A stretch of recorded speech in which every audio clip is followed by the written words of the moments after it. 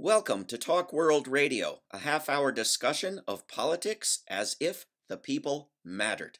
I'm David Swanson. This week on Talk Nation Radio, why hasn't Trump been prosecuted in court yet? Our guest, Paul Jay, is a journalist and filmmaker. He's the founder and publisher of theanalysis.news website. He is past chair of the Documentary Organization of Canada and was the founding chair of the Hot Docs Canadian International Documentary Festival. Paul Jay was the co-executive producer of Face Off and Counterspin, nightly primetime debate programs that ran for 10 years on CBC News World. Jay was the founder of the Real News Network. Paul Jay is currently working on a documentary series with Daniel Ellsberg based on his terrific book, Doomsday Machine. Paul Jay, welcome to Talk Nation Radio. Thanks very much, David. Very glad to finally have you on here. You had me on your various programs many, many times, for which I was grateful. And this is some terrific articles you've written at theanalysis.news. What is your view? Should Donald Trump be prosecuted in court? And if so, how and for what? Well, there's so many things. Where do you begin?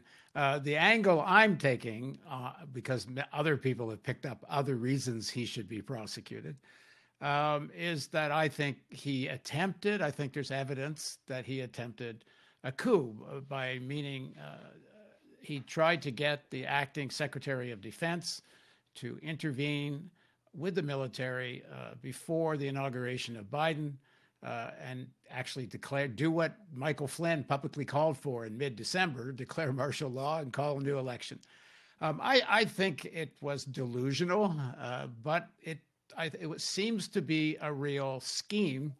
And the reason I'm saying so is because it was publicly announced in the Washington Post, first of all, by 10 former secretaries of defense, wrote a letter calling on the military not to intervene.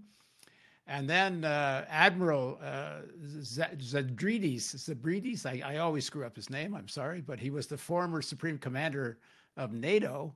He wrote an article on January 4th, which is the same day the 10 secretaries letter hit the Post, supporting the 10 secretaries.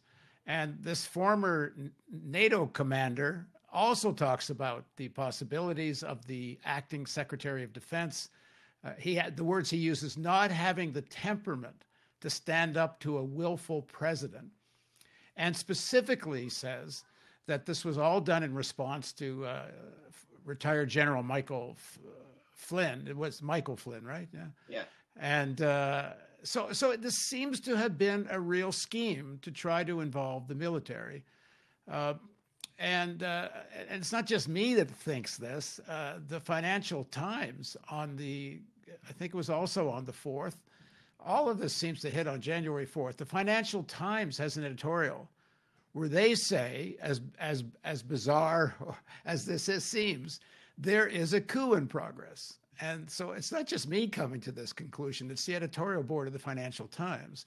So attempting to organize a coup, associated with violence, and the violence obviously is the riot on January 6th, which I'm calling the final act of a failed coup. The Democrats, the media, the press, everyone's focused just on that one day, but they're taking the day out of the context that the day was supposed to be, it seems, the trigger for a military intervention. Now, I think Trump was out of his mind, and I'm actually even surprised that these leading figures, secretaries of defense, and also there was a couple of tweets from the Milley, the chair of the Joint Chiefs of Staff, also telling the military to stay out of this. So this actually came a little closer than I think maybe we thought it was. And the thing that twigged that for me is the next week in Time magazine, and I have in this report I have up on my site now, that Google tried to censor. We can get into that. But the same admiral had another article, and he was talking about the growth of this far-right extremism in the military and how it has to be purged and cleansed from the military. And he had a very interesting statistic. that active duty and retired military make up 7% of the American population, but 14% of the people being targeted by the FBI for having been involved in the January 6 events on the Hill. There's a lot more going on here than is being reported on, and I'm kind of shocked that I seem to be the only one on to this story, which either makes me mad or I don't know what it makes everybody else. I had seen over 20% active or former military on January 6th at Capitol Hill. Was that wrong? I don't know. I was just quoting the Admiral. I have no idea. But I don't think this is just about who was on the Hill. The investigation goes further afield. But your number might be right. I'm just quoting the Admiral. And of course, mass shooters are over 35% veterans of the U.S. military, trained, most of them, in how to shoot people. But you can't mention that in, respectable media. Paul J., what about Mitch McConnell's role? You've focused on him a little as well, right? Yeah. Let me just make one more point about Trump. Sure. I do think it's a mistake to focus on Trump as if he's some individual aberration. While he should be charged, and the reason I'm pushing that, honestly, because it opens up a lot of shit that should help reveal some of the kind of what's really going on in terms of the rise of a fascist movement. I've been calling Trump the buffoon tip of a serious fascist spear. I think Trump was a very good vehicle for some very serious far right-wing forces that start off in the billionaire class, in the elites. And then they arouse sections of the working class, the military, and then another very big component of this, which I also think is part of this manipulation by these far-right elites, and that's the right-wing evangelical and Christian movements that are also extremely strong in the military. I've done a few stories on this, and I have an interview I did with former Ambassador Joe Wilson, who died, just a couple of months after I interviewed him. And one of the segments we did was about the strength, really significant strength, of this far-right religious movement, and not just amongst the rank and file, but at the highest levels. And I think when these guys, like the 10 former secretaries of defense and the admiral, they're writing because there's such a serious component of the far-right religious at the officer level that actually might have done something. So anyway, we can get more into that if you want. As far as McConnell goes, I'm sorry, do you want to ask something about that first, or? Well, I'm just curious why you think Congress doesn't take this seriously and focuses, as you say, so much on what happened on Capitol Hill on the 6th, other than the fact that it was at Congress and they only care about themselves. Why? I've heard people dismiss the very idea of the word coup in reference to any of this. But if you look at things that we routinely call coup, like efforts to install Juan Guaido in Venezuela with Trump involved, they don't look any more or less incompetent. It's not as if the failure of a coup or the incompetence or the buffoonishness of the participants makes it less of a coup. If it did, the Bay of Pigs wouldn't be a coup attempt either, right? Yeah, right. I think if you look at the events of January 6th in isolation, then I wouldn't have called that a coup either. And actually, my first response on January 6th was, even calling this an insurrection, it seems kind of exaggerated. It's a riot. They stormed the buildings. You don't take over a government because you occupy some buildings. You could occupy the White House. You don't take over the government as long as the state is still operating.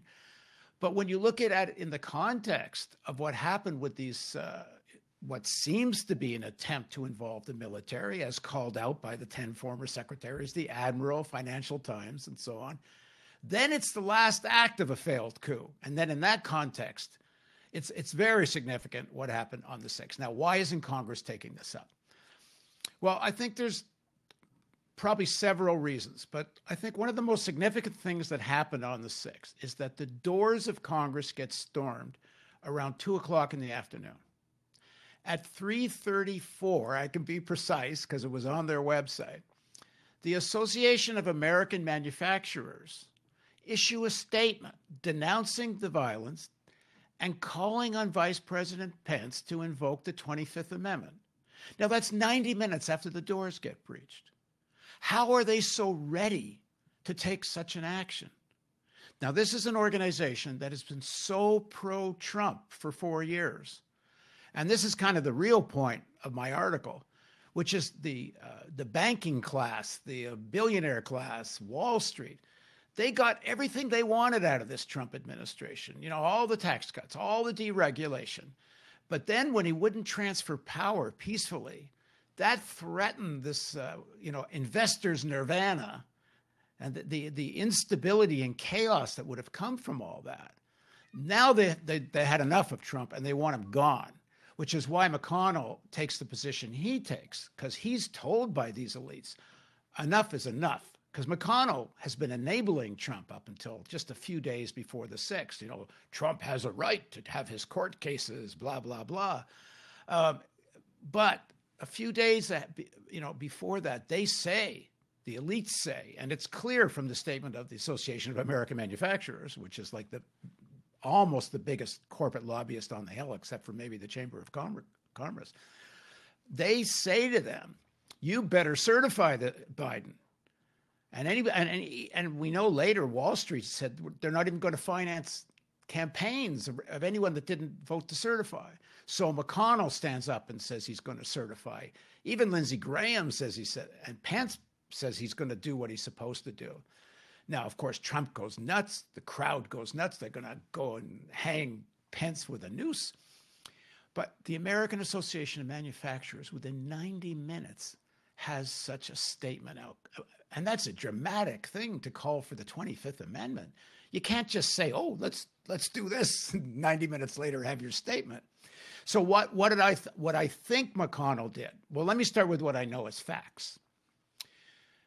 The Capitol Hill Police report to a body which is made up of the Sergeant of Arms of the House, the Sergeant of Arms of the Senate, and a third person who's appointed, I think, by the president. And for some reason, it's the architect. I mean, the third guy's meaningless. The two guys that matter are the Sergeant of Arms.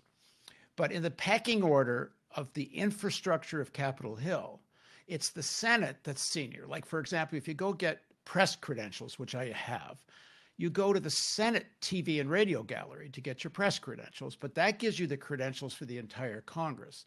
Well, the same thing is true for Capitol Hill Police, and I confirmed this with the radio and TV gallery.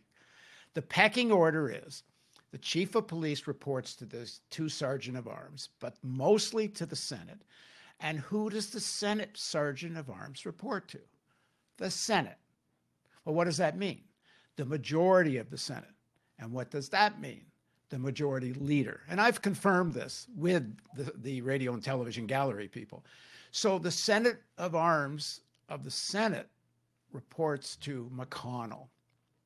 Now, there is no way that they have all this intelligence that these right-wing crazies are coming, white supremacists and so on. They know that's going to be violent. They know they're going to storm the buildings. There's the acting chief of police who took over after the first guy had to resign after the 6th. She testifies to the House Appropriations Committee on January 26th, I think it is, that we knew everything that was going to happen. We knew ahead of time. Well, how is it possible that the Senate Sergeant of Arms doesn't go tell McConnell? So I think what happens is McConnell tells them not to do much of anything. This Yolanda Pittman, acting chief of police, says to the Senate Appropriations Committee, our former chief asked the Sergeant of Arms to get the National Guard in on January 5th, asks them to come on the 6th and help man the perimeter. And we were told no. Sergeant of Arms tells them no. Is it possible that he does that without McConnell? And another reason why I think that's not possible.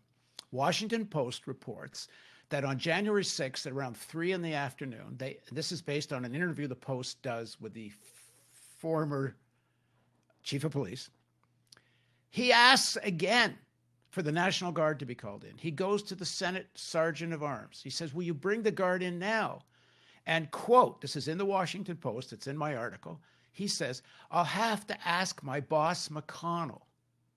And the chief of police tells the Washington Post, "I never heard from them again." Okay, now I'm into speculation. I think McConnell did it to screw up Trump. They said, okay, let them come storm the place. Trump's going to wear it. And finally, we're going to so discredit Trump. We'll weaken his hold on the Republican Party. And what I call this a failed coup within a failed coup. Trump's coup failed, and so did McConnell, because he didn't break the grip of Trump on the party.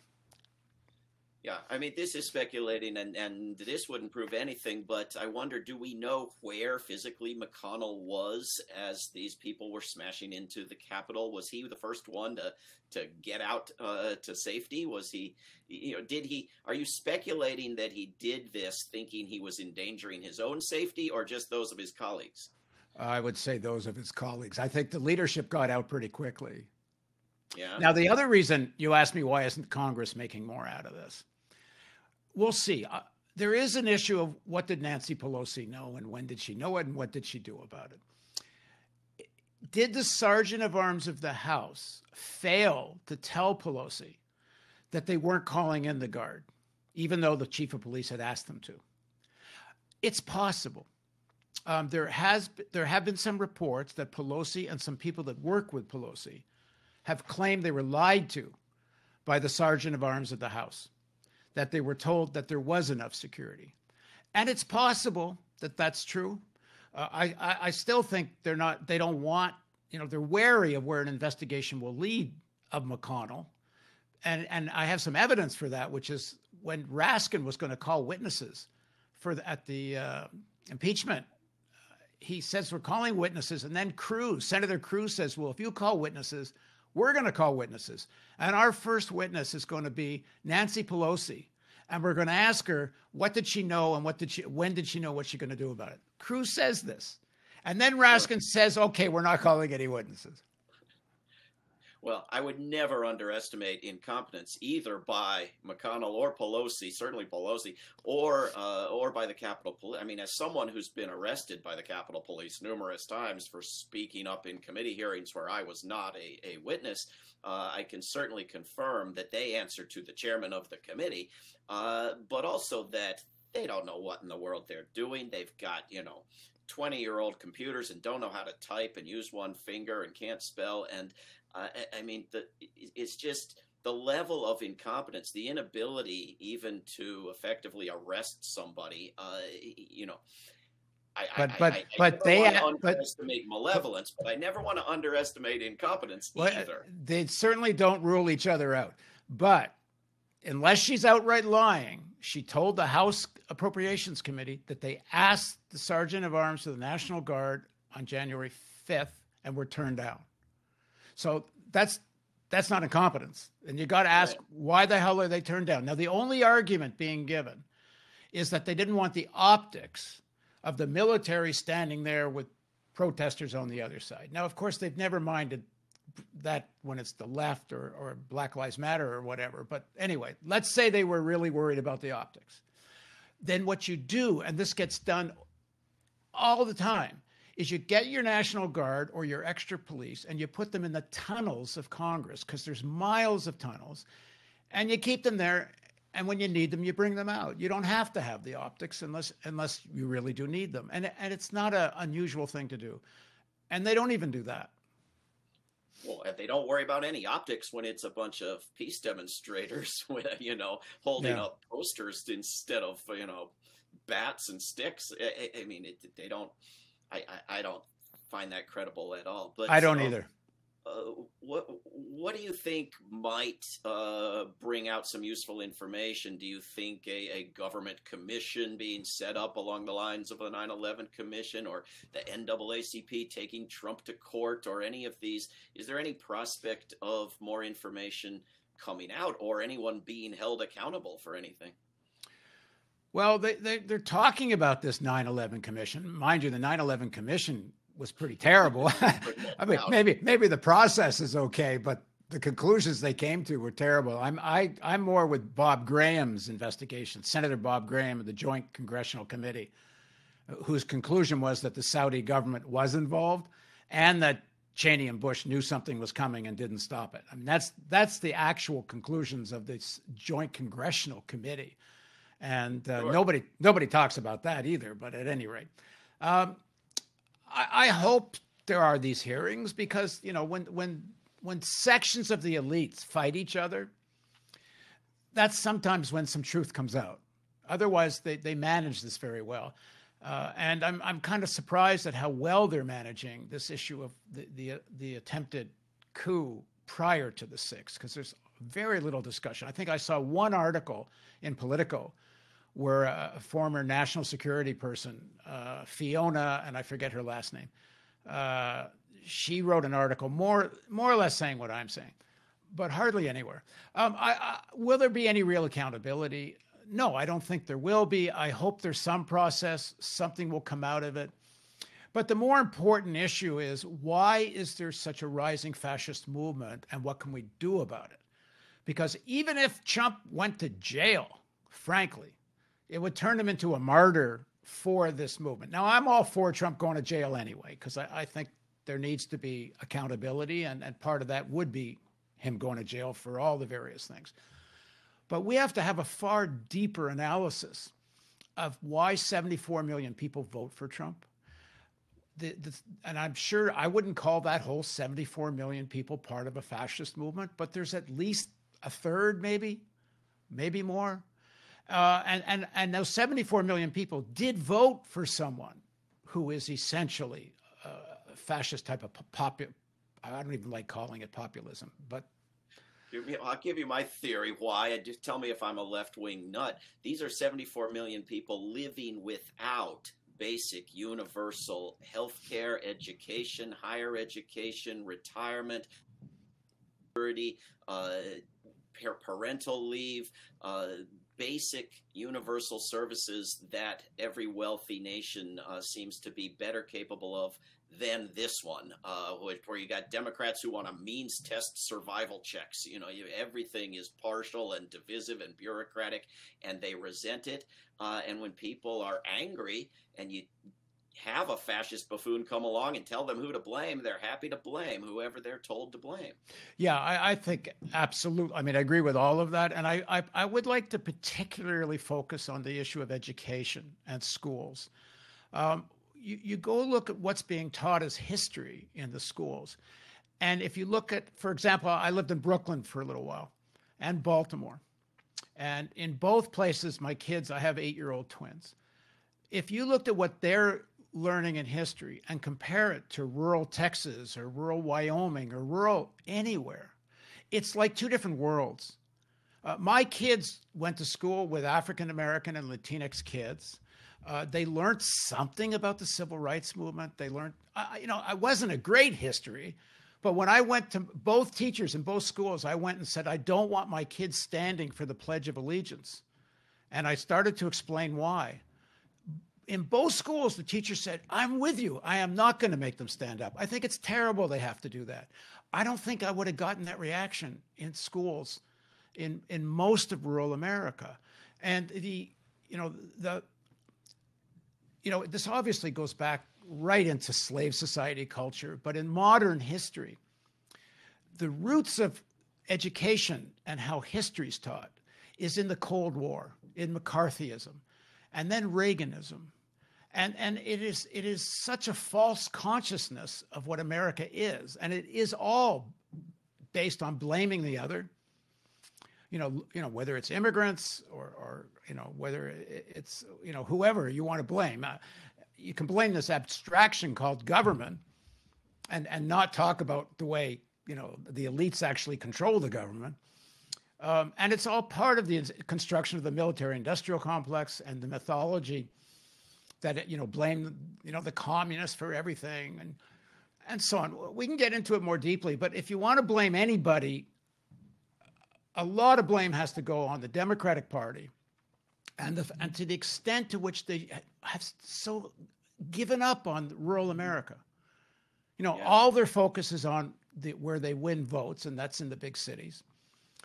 And it's not like they're so great to the poor of the big cities, but at least they pay some attention to the concerns of big cities. And they've let rural America, descend economically, culturally. And then why is it any surprise that kids that are born into a culture which is anti-scientific, has no sense of history, and it's not, I got to say, it's not just rural America. Even some places, I know a girl, she went to school and she was asked to write an essay about World War II. And she completely mixed up the Soviet Union and the German SS and made them the same thing and got an A+ on her test. I mean, teachers themselves barely know the history. So the real question is, we can blame the corporate Dems, but they're looking after their interests and Wall Street interests. What are we going to do is the question. How are we going to try to, help people who have been denied any real history, teaching of real history, and some sense of what's really going on today? How do we get to rural America? How do we get to those sections of the working class who are, have been sold that science is your enemy? Well, it may be something we need to work on in future shows. I hope you can come back on, but in the next minute and a half that we've got, I think people can tell you've got some great analysis happening at theanalysis.news, and they'll go check it out, but they won't find you on YouTube or via Google. What's the deal? Yeah, I did the first story where I reported some of what I just said earlier. They took down. And now I had clips of Trump calling the elections fake. So maybe their algorithm picked that up and they deleted it. They took the story right down. So I reposted the story without Trump and they didn't take it down. So it is still there. Of course, it's easier just to come to our site. But I tried to buy an ad to promote it and they banned me for life from Google advertising because apparently whatever I did was so egregious that it violates their policy. It's crazy. I thought it must be another algorithm, but after I appealed, somebody human actually looked at it and confirmed the denial. Without having to justify or explain themselves to you. They're a private company. They can do as they please. Paul J., I wish we had more time. You can find Paul J. at theanalysis.news. Where else can people go to keep track of? No, that's the place. Go to the website. That's the best place. Theanalysis.news or .com. Both of them work. Terrific. And if people want to do anything, you could go to the YouTube channel and subscribe, email Google, make some noise, but I don't think Google gives a shit. All right. Well, we'll leave Google out of it. Go to theanalysis.news. Paul J., thank you very, very much for coming on Talk Nation Radio. Thank you, Dave. This is Talk World Radio. I'm David Swanson. Take action at rootsaction.org. Help end war at worldbeyondwar.org. Read or listen to today's Peace Almanac entry at peacealmanac.org. All past shows can be heard at talkworldradio.org. Talk World Radio is produced in Charlottesville, Virginia, and syndicated by Pacifica Network. There is no way to peace. Peace is the way.